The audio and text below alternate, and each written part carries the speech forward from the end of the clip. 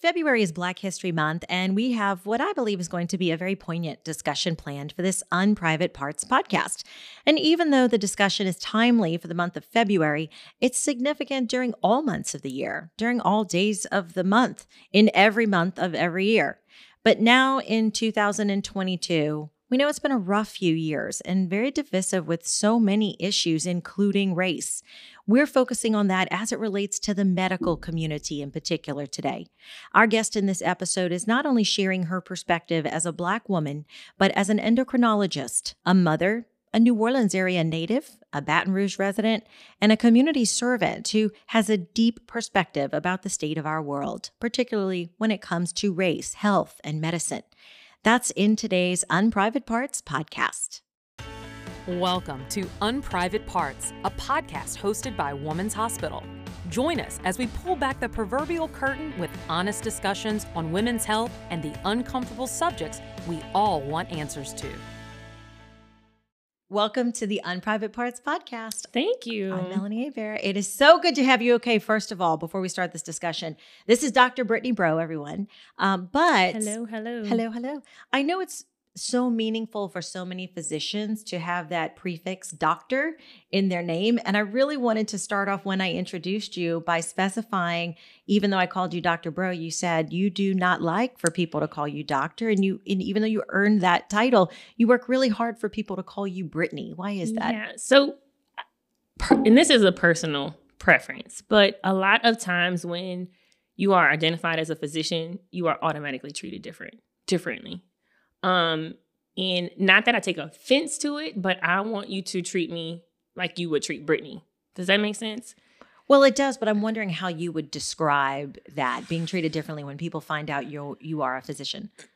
Well, and that kind of gets into our discussion today. I think before I identify as a physician, I identify as a Black woman because that's what people see before they see me. Like outside the clinic, I don't wear a white coat. Even in my clinic, I rarely wear a white coat.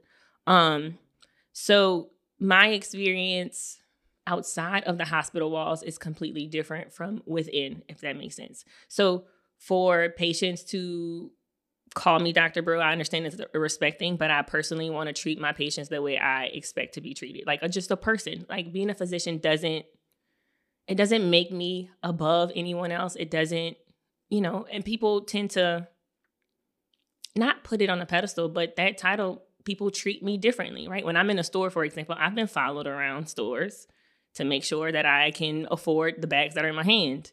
Versus if I'm a physician or if I identified as a doctor, then I get all the help, right? Everyone comes from the back of the stores to kind of help me or service me in whatever capacity that is. I just don't like it. I can't explain it, but yeah.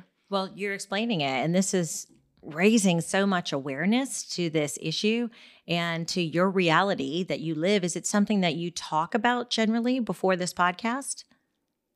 Not necessarily, no. I think I speak more about it to family and friends, like people who know me, but outside of my village, outside of my circle, I probably don't. And we're going to focus on race issues specifically in the medical community today, but I really did want to touch on your family history leading into that discussion to give some background on your perspective. I know you were born in the New Orleans area and you're fairly young in your 30s. And I bring that up because your great-grandparents have some history with Oak Alley Plantation. Yeah, so I actually did some digging, and I'm going to mess this up, but I'm pretty sure my great-grandfather and great-grandmother were born on Hines Plantation. And my great-grandmother left Hines Plantation to work like in the house or like as a servant within the Oak Alley Plantation. At this point, my great-grandfather, so the history was he bought her back to get her off of Oak Alley Plantation. So she was working to live there. No true income, she was working to make her ends meet, have a place to stay on Oak Alley. And he preferred her to be home with him, and he worked at Hines, so he purchased her, I guess, way or paid her share or however that works, married her, and then she moved back to Oak Alley Plantation. To Hines Plantation. There they had their 7 children. My grandmother was actually born on Hines Plantation and lived there up until she was about like six or 7 years old. which for my family, after doing that digging, a lot of my cousins or a lot of my mom and her sisters and brothers didn't know that my grandmother was actually born on a plantation. And a lot of history, or, African-American history or American history, we seem so far removed from plantation life. But my grandmother's alive and well and was born and lived and was raised on a plantation. So a lot of times, especially growing up for me, a lot of times we did these plantation field trips where you will visit, where I'm from, there's the San Francisco plantation, there's a Laura plantation, and even Oak Alley plantation. But you would visit these plantations not necessarily knowing that you have family here, right? That your roots are a part of this, visual representation of what history used to be like. And it really doesn't reflect as accurately as it feels for me, right? To be a servant or to not necessarily be looked at as a person or a part of a person, but then to lead and raise and build and instill the will to still be kind and still be polite and to still be Christian and to still have values and to still look at others as if they are people, even if they don't look at you the same way, is big for me. And, talking to my grandmother to get the information for the story I told her, I was like, I just hope we call her grandma, but I hope I make grandma proud. Ultimately, my great-grandfather moved them off of Hines Plantation, and they live in what is now called Woodland Quarters because that neighborhood was the slave quarters of the Woodland Plantation. But to raise a family in Woodland Quarters and to ultimately have a great-granddaughter who's a physician or a great-grandson who's an IT guru or, to just come from that lineage and still be what society considers somebody. To me, she was somebody first. Does that make sense? It does. It's deep for me. Like it runs deep, and a lot of times we are pushed away from our history, or pushed away from our roots, air quotes. But sometimes when you learn what your roots are, it kind of solidifies who you are today. So for me, I'm a physician, and yes, I'm a Black woman, but I'm Gertie's great-granddaughter for me, right? I am Geneva's grandchild. And despite my grandmother having to raise 7 kids on and, minimal to no help, we still did it. She still made it. I'm still here. We are all still present, and we are all valuable and valued in different ways. I take real offense to the concept of slavery was 300 years ago. You guys need to pull yourself up from the bootstraps. My grandmother's 85 and she was born on a plantation, right? No, she was not a slave, but to be born and raised on a plantation sets you back. It is, her bootstraps look completely different from the person who owned the plantation's bootstraps. So there is a disadvantage, but there is an advantage in the values that she has instilled in me. There is an advantage in being connected to family. There's an advantage in knowing your history. Like I have an aunt who's really big in ancestry and learning, and she's this huge family tree in her kitchen. She's shown me oh, you're related to, okay, taking a step back. So what I learned from her was at the time of emancipation, a lot of slaves adopted the last name of the slave owners. But that was because when families were separated, in order to find them, you knew if this person had this last name to go to, this area or this plantation. Well, it just so happened in my family that they were all on the same plantation at the time of emancipation. So instead of adopting the owner's last name in efforts to try to find your family, they took their first name as their last name. So my family is very disconjointed because, for example, our tree goes back to the lineage of Gregoire, but the first Gregoire was Gregoire, right? His first and his last name were the same. So his brother, for example, if it was John.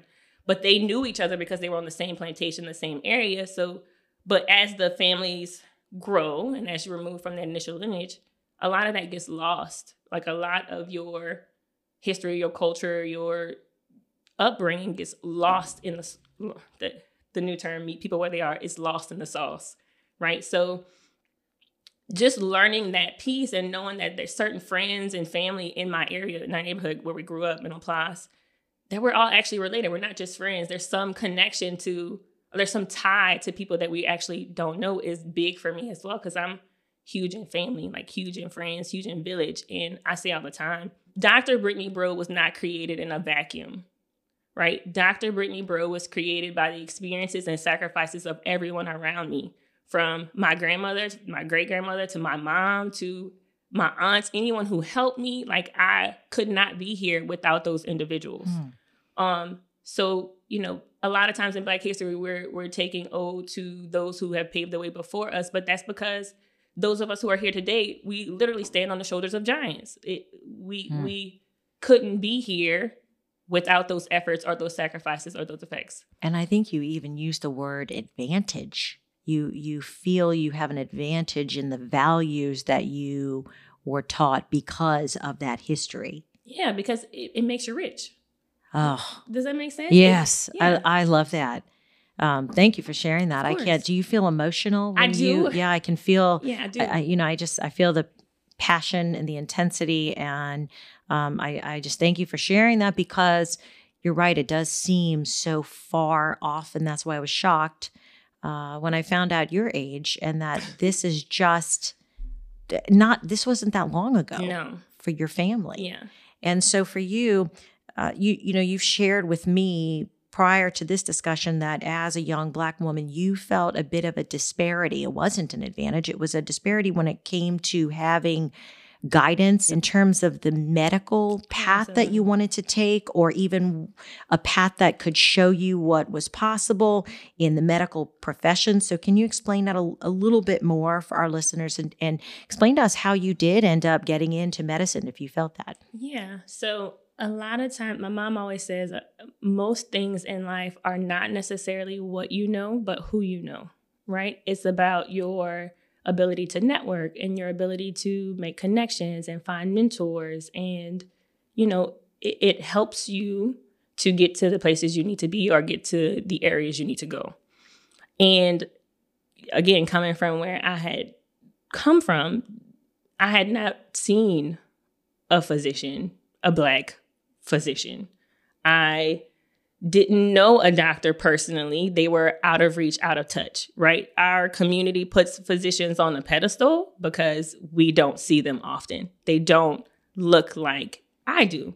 I have, in college, in order to get into med school, at least at that time, we had to go through this like medical board. And there was like a chairman of this medical board, and you know, she made sure you had all the prerequisites and you were involved in XYZ. But you had to meet with her where she would give you her recommendations and tell you what else you needed to do to clean up your application. And she basically said, you should consider being a nurse. Had never even opened my application. She just looked at me and told me that I should consider being a nurse. And I asked, well, on what basis? I'm an honor student. I'm on the dean's list every semester. I have volunteer hours. I'm acing my medical classes. What about me tells you I should be a nurse?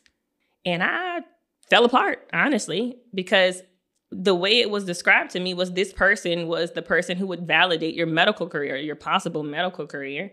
Mm-hmm. And to not get that validation from her felt like maybe I was doing all this in vain. And I literally went to my mom crying, and I went to, there's another mentor. She was a personal mentor, crying. And she was like, well, she doesn't know you, right? My mom was like, she doesn't know you. She doesn't know who you are or whose you are.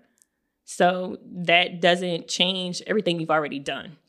So because of the lack of what you saw growing up, mm-hmm. that identified your perception of a doctor, mm-hmm. which was, in your words, there were no Black doctors growing up. Is that part of what motivated you to want to become a doctor? Absolutely. And represent your community and your culture? There is a difference in trusting medicine when medicine looks like you, or came from or comes from a similar background to you, or understands what your life is like, right? It is difficult to tell someone to diet and exercise. As a mom, for example, it is difficult to tell another mom to diet and exercise without understanding what life is like with a toddler, right? There is a difference in... Amen. Yes. There's a difference in understanding time when you're a mom to another mom. There's a difference in understanding culture from a Black female to another Black female. If I know what life is like if you grew up on rice and gravy, right? Like my grandmother made rice and gravy and pork chops. I get it. I know what that's like, right? So to get that identification, to get that empathy, to get a person who understands you is sometimes what a patient, and every patient does not need it, right? But sometimes that's what a patient or a person needs in efforts to identify, to then believe in what you say, and then to maybe change some things about their own lifestyles. Because if you did it, then maybe I can do it, right? If you are just a person, if you're just Brittani, and Brittani did it, then maybe I can do it too. That's hard to come by. To get a patient, I had a 60-year-old patient, woman, come into me maybe like 2 or 3 weeks ago at this point and tell me she had never had a Black endocrinologist. That's kind of weird for me. That, and it's harder to understand if you are not in the African American community, but we are very supportive. We are all, and I say we, it is a blanket statement, but we are very supportive. We identify your mom, she said, your mom must be proud of you. Your grandmother has to be proud of you. And yeah, they are, right? But from one Black female to another, I see you. And I think you need that level in medicine of I see you. And you don't have to be, you can be a white male and look at someone and say, I see you, but oftentimes within the Black community, we're very distrusting. We have, the Tuskegee experiment, for example, that's a low-hanging fruit, but there are reasons in medicine to not trust, for patients, for Black patients, to not trust the medical community. And I think for me, what I wanted was to provide a layer or level of trust for those who didn't, so that we all can get adequate quality medical care. So, if I tell you, hey, X, Y, and Z is a good provider, that you trust to go to that person and have X, Y, and Z kind of care. So yeah, I wanted to provide that. I wanted to help people who looked like me or came from where I came from. Do you still feel the effects of the Tuskegee experiment in the discussions you have with your patients and their, quote, distrust in the medical community? I mean, 'cause that's not something that goes away very quickly. And the best example I have is a lot of our behaviors are inherited. Okay. Yeah. I am deathly afraid of dogs. Absolutely terrified of them. And I have a 5-year-old son who is now deathly afraid of dogs. I had negative experiences in my life with dogs, but he has never had them. So to see him have as much fear as me bothers me, because what I don't want you to do is inherit my trauma. What I don't want you to do is inherit my fear, but that happens culturally. Right. So as an individual, I didn't necessarily experience the Tuskegee experiment, but I'm sure my grandmother did. And I'm sure my mom had her trickle down effects. And now that has been passed on to me. And I think it's a generational fear that we have inherited as a culture. So I'm sure that I meet patients who have fear, and maybe it's rooted in Tuskegee experiment. Maybe it's rooted into personal experiences. Black people are at higher risk of hypertension, higher risk of diabetes, or higher risk of end-stage renal disease. We're at higher rates of maternal deaths. You name it, we probably have it. So whether that trickle-down effect was from Tuskegee experiment or some personal experience, I definitely see that inherited fear, air quotes, from patients on a daily basis. Well, and you are talking specifically about endocrinology, and I think I'd like for you to explain specifically what endocrinology is, because it is a rarer specialty, and I know you do see the direct impact of nutrition choices that you're referencing that could be influenced by someone's financial situation or their cultural environment. So can you give us some specific examples of the main issues that you see as an endocrinologist among your patients, and particularly the problems that seem to plague the Black community? Absolutely. So as an endocrinologist, we manage from anything from diabetes to thyroid disease, thyroid dysfunction, osteoporosis, menopause, obesity, metabolism. It's a very broad range of diseases and disorders within the endocrine world. Specifically to the African American community, I think diabetes is probably the top disease process that I manage that affects our culture, or affects that culture. And of course, your lifestyle affects how well you control your diabetes. And not necessarily from a financial aspect, right? But just culturally, if you are, I say all the time, Southern Louisiana is probably the worst place to have diabetes because everything is an event, from Mardi Gras to funerals to baby showers. You're in king cake season right now. Exactly, right? So there is a level of just cultural influence on diabetes in general, not just race, not just gender, but where we are, right? So within the African American community, there is this level of this passed down. I make my grandmother's cornbread. I have my grandmother's potato salad recipe. My aunt makes the best red beans and rice. My stepdad makes amazing red beans and rice. So we pass down traditions. And sometimes the traditions we pass down do not coincide with what our medical health, our medical comorbidities dictate for us.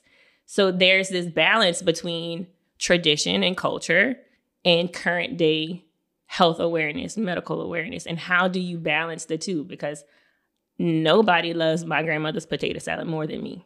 So how do I balance my weight? How do I balance my blood pressure? How do I balance my diabetes and still enjoy the richness of my own culture and tradition? I think that's kind of where I am with it. We're new friends. I bet I'm going to love your grandma's potato salad. I want to try it. What made you choose endocrinology, and what kind of role models, as this young Black woman who was trying to get in or making up her mind about getting into the medical profession, who were your role models? I say all the time, I did not choose endocrinology. It chose me. Initially in medical school, I loved everything. I wanted to be an OBGYN. I thought I would be a surgeon. I thought I would do child psychiatry. I loved everything. I decided to go into internal medicine because at least then I could still kind of figure out what I liked most. I could be a primary care doctor. I could specialize. And up until the end of my internal medicine residency, I was pretty sure that I would probably be a GI doctor. My mentors were GI providers. And I just knew that's probably where I was going until I got pregnant. And I decided that in that moment that it was more important for me to be a mom and the kind of mom that I identified myself as being versus being a physician. And that became my priority. And I had a vision of what it looked like, and I could not be that mom and complete a GI fellowship with a newborn at home because the GI fellowship is very taxing and time consuming. So I went back to the drawing board. What else could I do? I had very limited exposure outside of the major subspecialties. And I kind of went to, she's still practicing now. I went to Dr. Johnson and I went to Dr. Kilpatrick. And those are two women in endocrinology I absolutely adore. And they basically told me, your strengths and everything you love and the patient population you care about, you would be an amazing endocrinologist. And that's the first moment of validation I had ever received. And I owe those to my current career. And I went with it. I went for it. I applied. I matched a spot in Ochsner, New Orleans, and the rest is history. You've mentioned to me that you had what you call, and it's kind of a fad term right now, imposter syndrome. And I think that's so common. Yeah, I think it's so, and it's so humbling that you speak about that as a physician too, in particular. But do you think that for you, it has to do with race? I'm my own worst critic. And I think, I don't know. I don't know if race plays a role in it. I don't know if my gender plays a role in it. I don't know if my own anxiety plays a role in it. I think it's multifactorial. But it is hard to, not see other providers or people before me. I met Dr. Story. I don't know if you're familiar with Dr. Story. Dr. Story was the first Black female endocrinologist that I'd met. She was working in Baton Rouge at Oshner, and I met her during an interview. And before her, I really don't know if I had seen any representation like myself. For those not familiar with imposter syndrome, it's basically like you feel like someone's going to figure out that you really don't belong here, right? And maybe that's tied to my history. Maybe that's tied to my family. Like, maybe I really don't. Maybe someone will figure out that I'm really not as good as I am, or that I'm really supposed to be doing something else. I don't know. And by the way, you're very confident in your medical practice. This has no indication absolutely, but it's more of I work triple time overtime to make sure I belong here. I read and study. No one reads more articles than me. No one studies as much as me. I still do questions. I'm already board certified and I still practice, like outside of my actual practice. So it's more of, for my own personal goals, I don't know if I'll ever reach where I've arrived. Like, I'm always striving to get to the next pinnacle, the next step of knowledge, the next conference. What else can I learn? What else is out there? And maybe that just helps me to continue to push the edge as far as what we offer at Women's or what we're capable of doing in our clinic. But I always want to know more, and I'm never settling. Like, I'm never satisfied. Gosh, that's so important to hear you say in terms of just awareness of people with the racial issues that exist today, and in particular, the disparities in the medical community. Because I'm wondering, when you're talking about imposter syndrome, as much as we're hearing about that recently, if that even subconsciously has to do with feeling or being taught, if even without hearing the words, being taught by society that this is not your place. Like you said, you did not see any Black doctors growing up, and so you didn't think it existed. And so that must be a lot of pressure on you, or at some point do you feel pressure in sort of paving the way for other young people with darker skin? Absolutely. So here's what we were taught in med school is they only let 8 of you in. So what you can't do is mess up so that they only allow 6 the next year. And I don't know how real that is. So in a class of 200, there were 8 African Americans. You're saying that was spoken? Yeah, that was brought. So, and maybe this is the unspoken rule, but that was passed down to us. Like, hey, you got here, you're here. You better do the right thing so that they can keep the doors open for at least 8 more. Because if you mess up, then maybe they'll only accept 7 the next year, or they'll only accept 6 the next year. And that's a lot of pressure to make sure you're not ruining the opportunities or chances for another person. Wait, I'm sorry. You're saying that was spoken by an official? No. Okay, no, that was the unspoken. So this is rule. What basically you're seeing this sort of every year, sort of the token number that they wanted to maintain is what you're saying to represent quote diversity. If you want them to become more diverse, don't let anyone down. Right? We want. So that's a lot of pressure. That's a lot of unbearable pressure. And unimaginable. Yeah, and that to be among the first 2. Yeah, and that carries, that transcends. You know, you're hired, you're in a practice. Don't let anyone down. You're a physician. Make sure you reach back. Are you mentoring? Are you helping? Like, what are you doing for the community? And there's this constant battle within myself, I guess, just to not let anyone down. And maybe that's where the pressure comes from. I don't know, but my goal is to make my mother proud. My goal is to make my family proud. So the Gregoire name means something even when I'm not here. My goal is to make Gertie proud, right? If my great-grandfather did all this work to get us off of Hines Plantation to make a life for himself and his family, and I showed up and I did zilch with it, well, what was the point of it all? I guess for me. So there is that level of, again, when you connect to your roots and you connect to where you came from, there is that level of it will continue to drive and push you forward. There will be that level of you will continue to excel and prosper because you want more, you want better, you want to make it all mean something, it to be all worth something in the end. Like, are my boys proud of me? Are my sons proud of me? You know, I didn't do a GI fellowship. I did endocrinology. Are they still proud of me? You know what I mean? So there's a lot. It's very multifactorial. There are different facets and layers to being a female physician. How much time do you take off for maternity leave without looking like you don't want to work? Like, there are a lot of unspoken things, and I'm probably going. And that's in every career. Yeah, exactly. For women, yeah. So, like, how do you still stay to the forefront of your career and balance your family at home? Mm-hmm. That's hard. When you already feel like you were working extra hard to prove yourself because you have to represent. Yeah, basically, absolutely. and help pave the way and turn around and be a role model.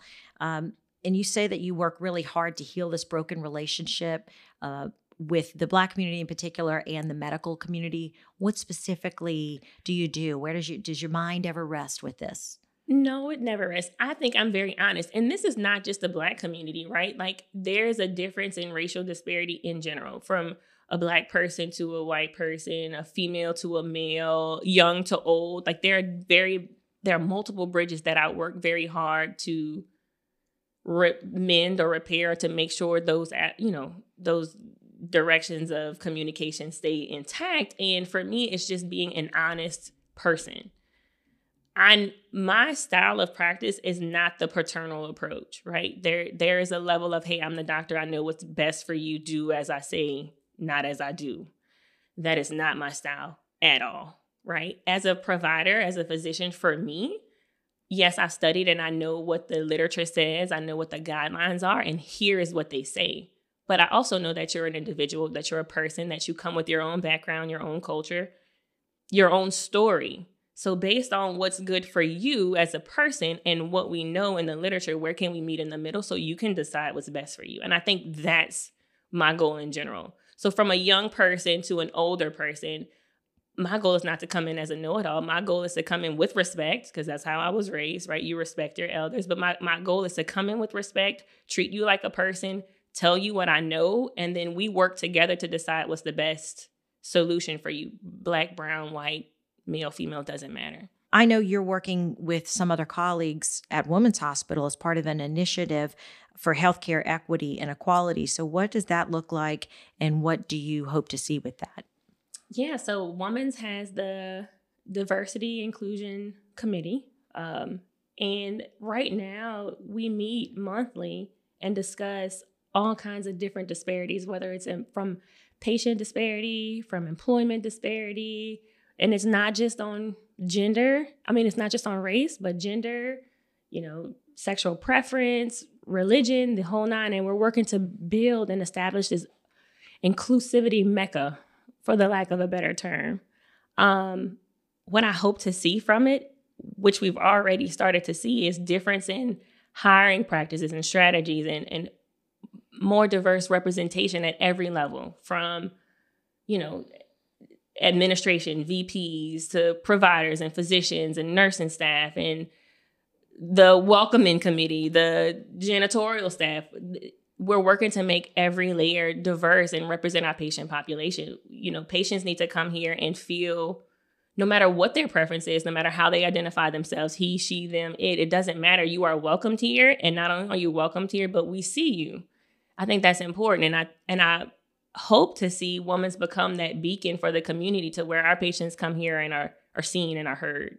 Do you feel that you guys are making strides Absolutely. here at Women's Hospital? Because sometimes I've heard some of my friends who have darker skin tell me that they've been a part of organizations like that, or committees, I should say, like that were really more, for lack of a better term, for show. Oh. Right? And let me say that. And there's a very heavy layer of frustration. Absolutely. Understandably so. I will say our committee is challenged all the time about making sure our efforts are not for show.